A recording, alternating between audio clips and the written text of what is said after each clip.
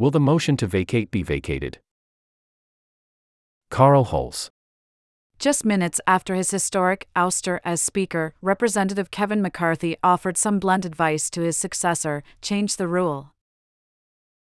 The rule in question allows a single member of the House to force action on a resolution to remove the Speaker, as Representative Matt Gaetz, Republican of Florida, did this week.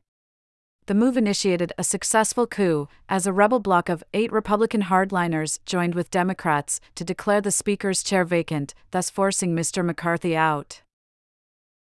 Now the fate of that rule is becoming a pivotal part of the debate surrounding the selection of a new Speaker who would be at the mercy of the same unforgiving math if nothing changes. In the aftermath of Mr. McCarthy's toppling, many more mainstream Republicans have demanded that the chamber dump the single-member motion to vacate, as Democrats did when they controlled the House. They argue that a change would prevent the next Speaker from finding themselves in the same circumstances as Mr. McCarthy's when, as is likely, they must cut some sort of deal with Democrats on government funding that the hard right finds objectionable. They see the election of a new Speaker as a moment to at least begin considering overhauling a rule that most House Republicans believe led to Mr. McCarthy being undeservedly deposed. Whoever the new Speaker is going to be held hostage on this, said Representative Don Bacon, Republican of Nebraska. It should be eliminated. He was one of 45 House Republicans who signed a letter to their GOP colleagues on Friday demanding unspecified fundamental changes to the structure of our majority to prevent a repeat of what happened to Mr. McCarthy, thought they did not mention the motion to vacate.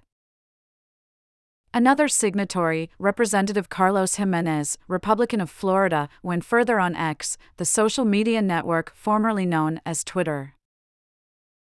The person who wants my vote for Speaker must commit to reforming the motion to vacate, he wrote in a post pinned to the top of his feed.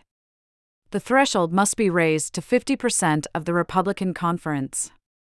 A Speaker cannot govern under constant threat by fringe hostage takers.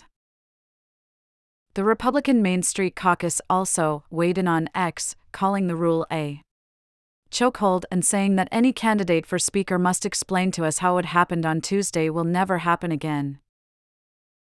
Yet so far, the 2 leading candidates for the post, Representatives Jim Jordan of Ohio and Steve Scalise of Louisiana, do not appear eager to get out in front on this inflammatory issue. They said it should be left up to House Republicans to make the call. We will have to decide as 222 Republicans, are we going to change that? Mr. Jordan said on Fox News.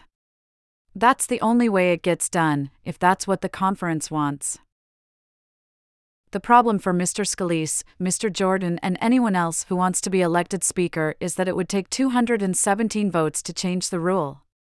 There are currently 221 Republicans in the House, with 1 seat vacant. 8 Republicans deployed the rule to undo Mr. McCarthy. Members of that bloc might be reluctant to make any changes, since the rule is the very thing that empowers them. But Mr. Gaetz, the architect of Mr. McCarthy's demise, told Fox News Digital that he would be open-minded about a possible change. And if backing a change costs a Speaker candidate more than 4 votes, they cannot be elected. Republicans could also look to Democrats to help them eliminate or modify the rule, but Mr. Jordan was adamant that would not happen. I'm not going to go to Democrats to get that done, he said on Fox News. No way. The rule existed for hundreds of years in the House Handbook but was used only once before, in 1910 against Speaker Joseph Cannon, who survived. The reason it was never much of a threat previously was because individual House members were not foolhardy enough to try to take on speakers who wielded enormous power and could exact revenge. That changed in 2015, when a bloc of emboldened far-right Republicans threatened to move against Speaker John A. Boehner of Ohio, who eventually stepped aside on his own. When Democrats took back the majority in 2018 and Representative Nancy Pelosi of California returned as the Speaker, the rules were changed to require the agreement of a majority of a party conference or caucus to force action on a motion to vacate.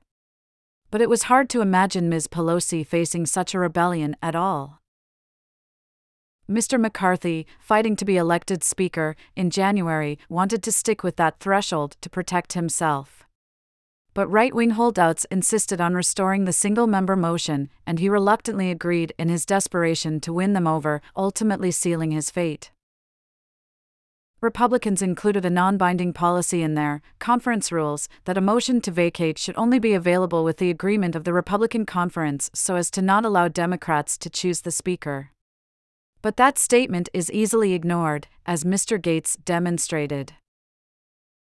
Some Republicans say they should stick with the current rule.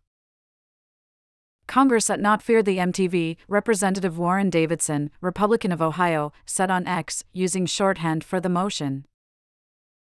With the debate intensifying, some conservative groups who work to elect Republicans are also urging lawmakers to stand firm. David M. McIntosh, a former congressman from Indiana who is the president of the Club for Growth, said on X that his organization would oppose any candidate for Speaker of the House who supports a return to Pelosi's rules. But many House Republicans believe that without at least raising the bar for bringing forward a resolution to remove the Speaker, they will quickly find themselves in the same predicament. Mr. McCarthy's ouster confirmed their belief that caving to the hard right in the first place was a terrible mistake. "I thought it was bad in January," said Mr. Bacon, the representative from Nebraska. He noted the difference in what it would have taken to challenge Ms. Pelosi compared with Mr. McCarthy. "We went from 112 to 1. It was absurd.